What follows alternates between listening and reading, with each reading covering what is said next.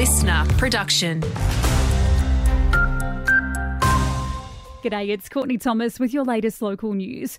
Graziers from across Australia are gathering at Parliament House concerned about rising food and energy costs amid the federal government's renewables rollout. Maranoa MP and Nationals leader David Littleproud's told Seven farmers are really struggling right now. We're being asked to bear the burden of this reckless race to 82% renewables by 2030. And that means that prime agricultural land's been ripped up, food security's been ripped up, and our prices will go up because we're producing less. To court, a southern Queensland childcare centre's pleaded guilty to 16 charges after failing to protect children from harm and to provide a safe and clean environment.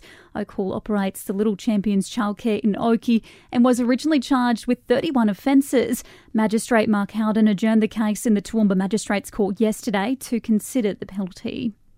King Charles III's being diagnosed with cancer comes after the King sent a message to Queenslanders in the wake of recent wild weather, offering thoughts and sympathy with those who are being continually impacted by these events. And a heads up, this next story isn't for little ears. Darling Downs and Maranoa parents and guardians need to have regular conversations with their kids about the dangers of the internet. That's according to Destiny Rescue, a Queensland organisation which exists to end child trafficking.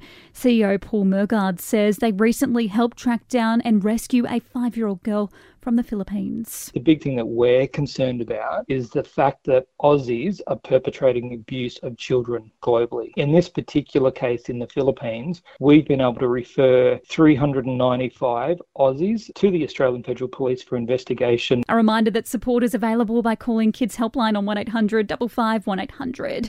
Briefly to sport, the annual NRL Hogs National Tour has begun, travelling to regional towns to connect with local rugby league clubs and players. League great Brad Fittler's greeted some fans in Toowoomba alongside some famous faces on motorbikes.